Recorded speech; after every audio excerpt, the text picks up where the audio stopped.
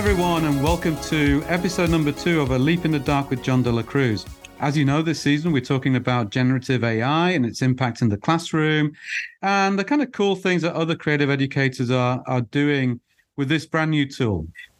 Today we're going to be speaking to Joseph Labrecque, who is an Adobe education leader like myself. And this is how we got to know each other, really, is through the Adobe education leader community, through conversations, through meetups, and as a result of COVID, actually a lot of stuff online, and collaborating on a number of different projects.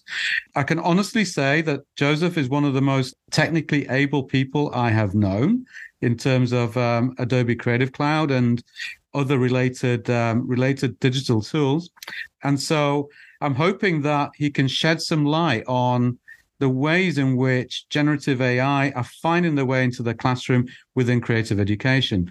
Joseph teaches at CU Boulder, like Dan Ligon, who was in episode number 1. So it'll be interesting to hear what Joseph's take is. And of course, if I've misrepresented him in any way, here's an opportunity, Joseph, for you to introduce yourself a little bit more accurately. Yeah, thank you, John. So yeah, it's pretty spot on in terms of, how we know each other and what I do for a living and so forth. So yeah, it's been interesting the amount of, stuff that's come up in the past, I would say, year very strongly around AI, especially in terms of what people are looking for. It seems like everybody's got sort of a different avenue to it, but it all kind of arrives at the same place, which is an interesting thing. Yeah, and it's interesting that you point out that within the past year, ultimately, that's it suddenly appeared, right? And I discussed this with Dan last time. Is all of a sudden we're talking about it, and then all of a sudden we're finding that, hey, we're using this stuff. Number of different tools, of course, that are available to us in the classroom. As a creative campus, I'm exploring the use of Firefly and ideation in particular, and seeing where students' ideas can go. How are you using generative AI in the broader sense within a classroom scenario? Yeah, so within the classroom, I think it was probably about 2 years ago that I started using it and demonstrating to students how they can use it for ideation, as you mentioned, both with generative text and also generative imagery. And this predates Adobe Firefly by quite a bit. I have a particular class that I teach on user interface design and user experience design. And one way that I've encouraged the students to use things like ChatGPT, like Bard and so forth, the more text-based generative AIs, is when they have to come up with a concept and a feature set for an application. This is primarily a studio-based class, right? So they're working on projects the whole time in small groups and things like that, little teams. And, the initial thing they have to do is to do some research and to pitch a concept that they would like to flesh out and see be elevated to this sort of group project that continues on through the bulk of the class. So many times, as I'm sure students, come up against sort of a blank wall when they're trying to get these initial concepts and ideas going. So I've suggested that they use things like this as a helper so that they can derive some additional ideas from whatever little seed that they happen to have and to believe in. They can, use that as the initial bits to prompt the AI in order to generate and derive other ideas from that. And from there, they should be able to take those ideas and sort of, flesh them out, make them their own, and drive them in a certain way where they can present a concept that's worth exploring in that space, right? We've also looked at things like Midjourney, like DALL-E, and now, of course, Adobe Firefly, in order to get ideas for visual generation. If they're doing UI, if they've got a concept on hand, whether it's derived from any sort of AI or just from their imaginations. They need some starting element in order to think up like, what should the logo for this application be? What's the color scheme going to be like? What are some actual visual ideas for this? And the generative visual AIs can help quite a bit with that. Yeah, I like the fact that you talk about it as a helper. It is kind of a starter motor, isn't it? It's like sort of let's kind of sort of crank up the imagination and work from there. And it kind of like sort of breaks the whole blank canvas problem that a lot of our students do tend to face. So it's kind of like sort of giving them something to work from rather than that blank screen or blank page. ChatGPT is an interesting one. I've not used it personally, not within the classroom. Within UX and UI, are you finding that that's kind of helpful in terms of generating entire applications and websites or just feature sets? Is it kind of like in the small detail?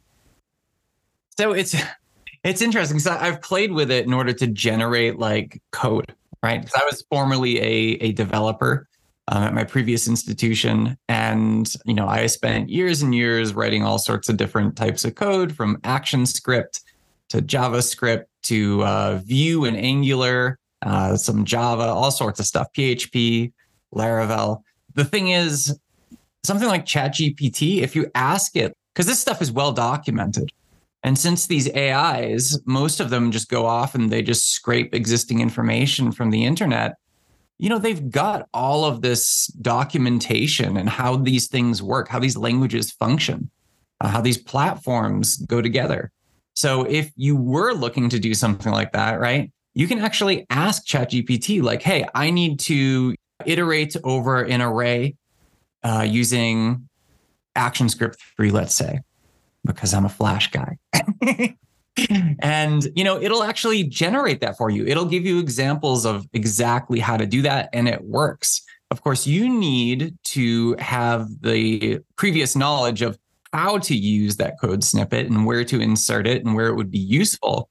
But like, if you're drawing a blank as to like, oh, I'm not used to this language, I'm just learning it, but I know how to program, I know how to code, you can ask the AI, hey, using this language, I need to see an example of this, and it will show it to you. Super, super useful for reference. I think I may have deviated a little bit there from your question. No, totally not. I mean, it is fascinating, really, because code and me, we don't really get on. Something I wouldn't touch. However, I do teach lots of UX at times. And so I'm just wondering whether ChatGPT would be a useful addition to teach alongside the human-centered design process, for example, right? So that we can do more than just simply prototype.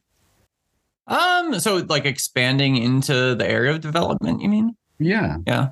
It can be a help. Again, my particular class, we get up to a finished prototype. Yeah. And then we kind of deviate into sort of the marketing aspects of it. We talk about developer handoff, but we don't actually try to implement that ourselves. These students aren't developers at all, right? Some of them have maybe taken like an HTML class, a JavaScript class, or something like that. But yeah, as far as actually taking a prototype and translating it into something that's a working app in whatever platform they're choosing, it would be an entire other class, right? And are there any problems, inherent within the use of ChatGPT? I mean, that's the one that we kind of hear a lot more about because students are using it to create lots of, papers and essays and what have you. But within our fields, is ChatGPT a problem, do you think? I mean, I think all of these things, as long as the students recognize them as an assistant and not something to just like generate and then just use straight off. Like I have a generative AI syllabus statement now that I put in there, and I try to emphasize that it should be used to, ideate and to create elements, or at least create the visualization of these elements that the students can then use as part of a greater whole, right?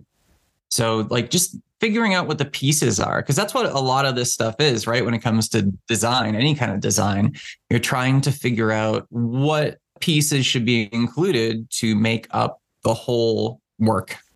Yeah, totally. And I think that that whole idea of having a statement there, we're used to putting statements in our syllabi in relation to, for example, Zoom classes and so on, protocols and what have you.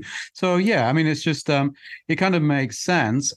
I've not really come across any problems so far. I've only been using it really this semester, but not ChatGPT. I mean, where I'm at really has been within the Adobe suite, using the Firefly powered stuff, Firefly on its own, but also the elements that you're finding in Express, for example, just for quick ideas generation. And then I'm going to be moving it into Photoshop, for example, I'm doing generative fill and so on, which is kind of fun. There are some things that I haven't touched yet, like for example, the generative elements within Illustrator. Only because I don't know. Personally, I don't feel that it's very functional. I don't know, just typing out a mood to get like a color palette. It's I'm sure I can find the color palette in another way, without having to write it down. Yeah. Yeah, I mean, in terms of Illustrator, I think the prompt to vector stuff is probably much more interesting and useful than the recolor stuff. And the recolor stuff's neat. It's like, okay, yeah, you can maybe get some ideas or something like that and use it as a starter. And again, I see a lot of this stuff as very similar to like if you're using Lightroom or photography and you're applying a preset. And then you don't just keep the preset like it is, right? You apply the preset until it gets you like halfway to your goal. And then you go in and you fine tune those particular details. I see a lot of this stuff as like the same kind of way. Like we said before, like just jump starting things. And I've used, I've integrated Firefly and now Photoshop's generative AI content to my larger class where we teach, many of the design tools inside of the Adobe Creative Cloud, right? Mm-hmm. And we already had, like last semester back in spring 2023, right? Mm-hmm. Is that right? Yeah. Yeah. It was 2023. Yeah. Yeah. So back then, like in the middle of the semester or towards the end, is when Adobe kind of announced Firefly. And I was psyched because I was using all these other, generative AIs already.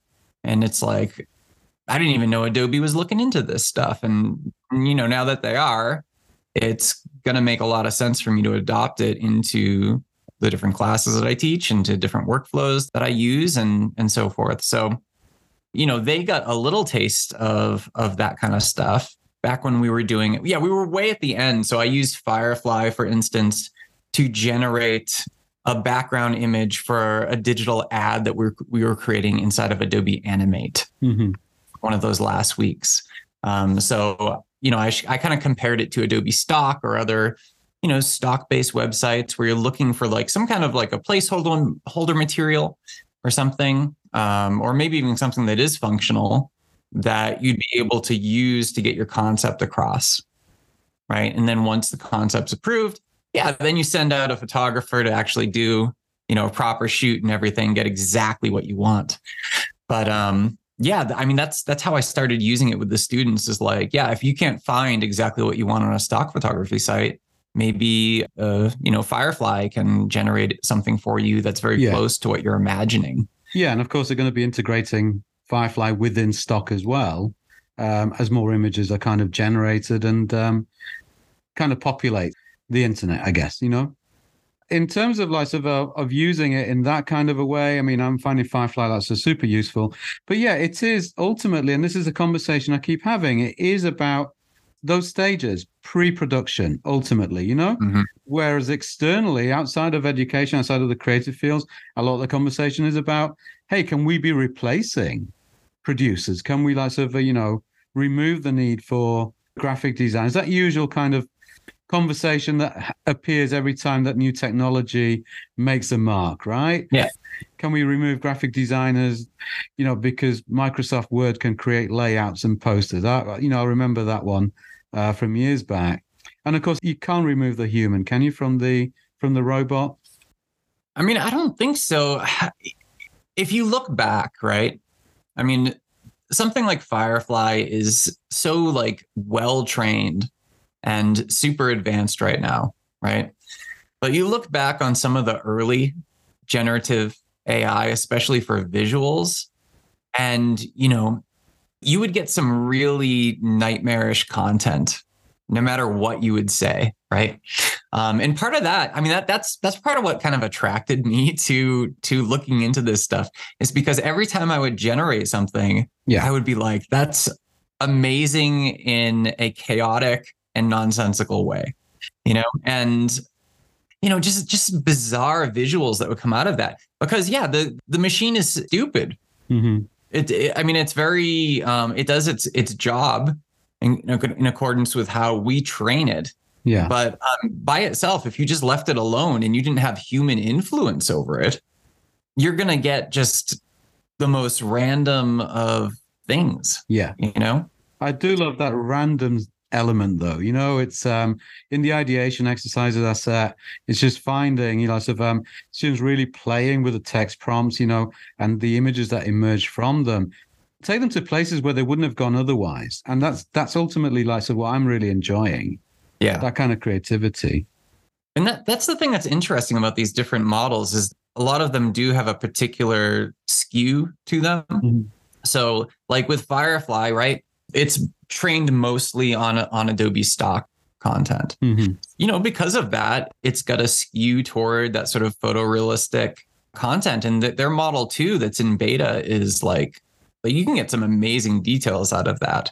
I remember the day after Adobe Max, when they announced their Firefly image model 2, I went in and purposefully tried to render like a very close up image of, a cat's eye sort of thing. I can't remember the exact prompt, but yeah, I could see all the little pieces of fur on the cat's nose and like all these details. And they were very believable, very photorealistic. Yeah.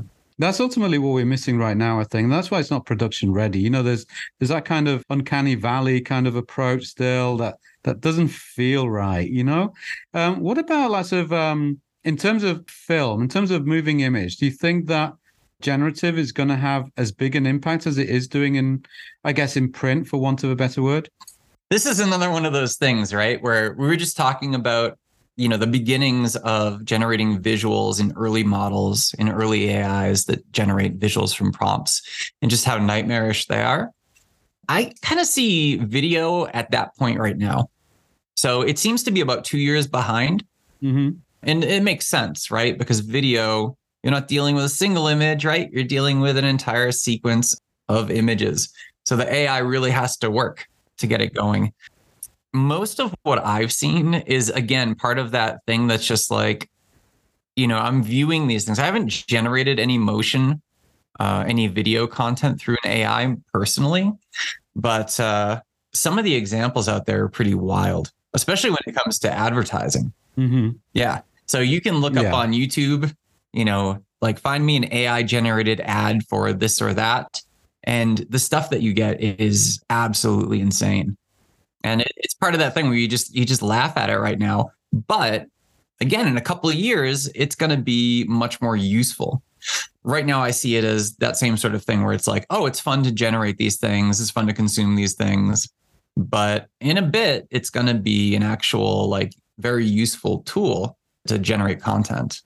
Yeah, I think we're in a really exciting phase right now, where we're kind of exploring these things, and they are hit and miss at times, but then some are good results, and they're certainly prompting the imagination a lot more.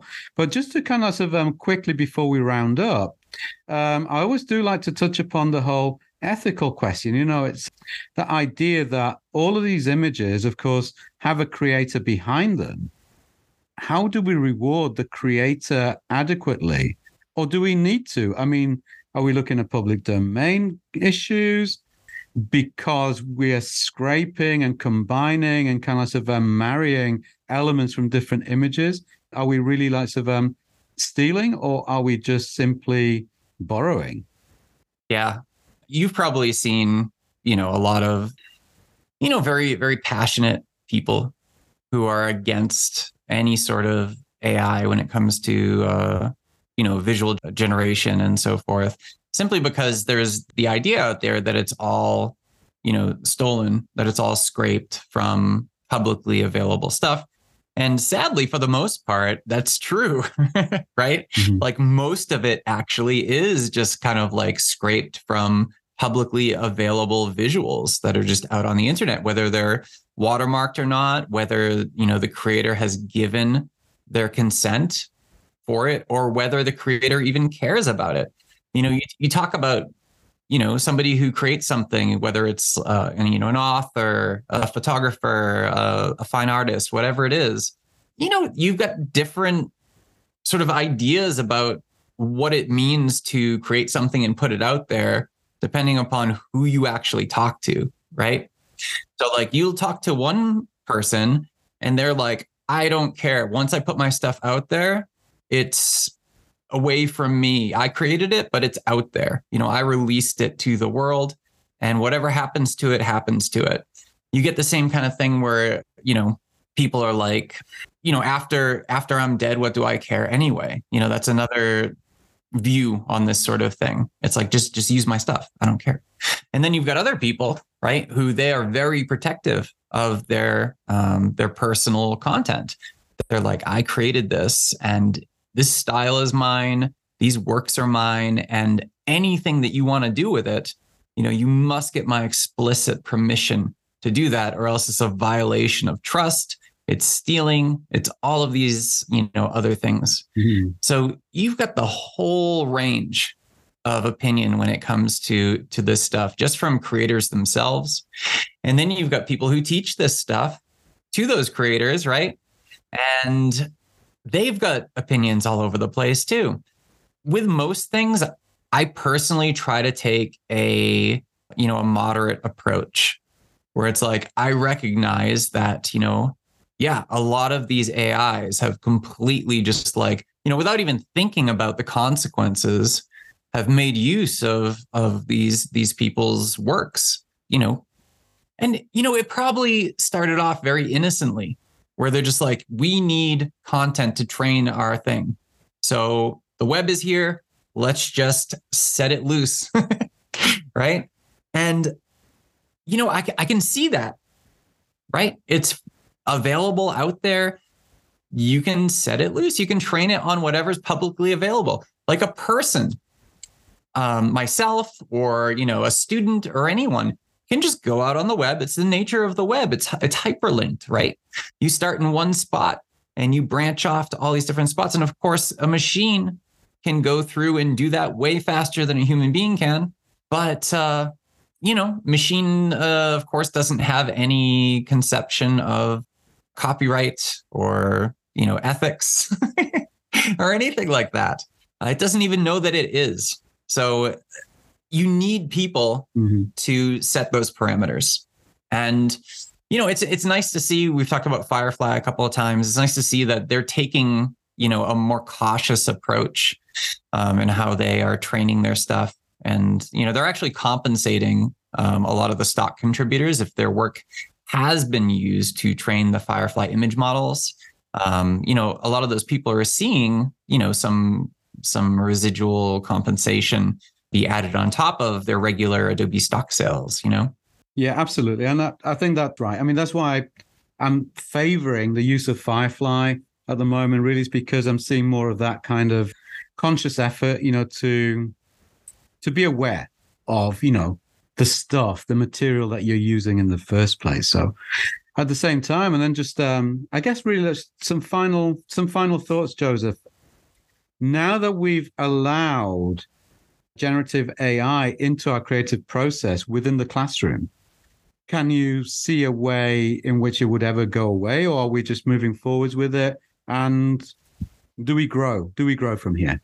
Yeah, I mean, I don't see there's any way at all of going back. Mm-hmm. And I think that's part of the reason why, in my opinion, we have to deal with it as a non-ideal situation when it comes to ethics right now, right? It's like, okay, this is here, and people are going to use it. Everyone's using it. Everybody's talking about it. You can't put it back in the box, right? It's just not possible to do that. And what we need to do is just say like, okay, we're at this point. Some mistakes have been made, perhaps, right? At different approaches to training these models and implementing different technologies and so forth. So at this point, we just need to sort of like understand that, just to have this understanding between one another that, you know what, this stuff is here. What can we do to be more responsible in the future with it? What can we do to, perhaps, if there's mechanisms of compensating people that have, unwillingly contributed their work to training these things, is there anything we can do there? And it's going to depend on the particular piece of technology, right? The particular AI, because I'm sure a lot of that stuff, if it was just thrown out into the wild, who knows if it's even trackable in terms of where it's trained the different models on. But a lot of the stuff, it is trackable. Some of the stuff that's like, not entirely ethical. They've got different models to be able to prompt and to get a particular very focused style out of something because they trained it particularly on, this one person's work or this group of people's work. That stuff is very easy to figure out. Like, yeah, we should probably make good with these people. So it's a mess, but I think it's a mess that we just kind of have to deal with. Yeah, absolutely. And it wouldn't be creativity if it wasn't messy. This is what we kind of thrive on, right? So it's been a great conversation, Joseph. Honestly, it's I really love listening to all the different takes. And I think ultimately as creative educators, I keep finding that we tend to be in the same space and the same mindset of this stuff is here. We're going to use it. We're going to explore it. It's great for developing ideas, and let's see where it takes us. And so ultimately, thank you for a really engaging conversation, and go and enjoy. Let's have some fun with this stuff. All right. Yeah. Thanks for the invitation and for setting this up.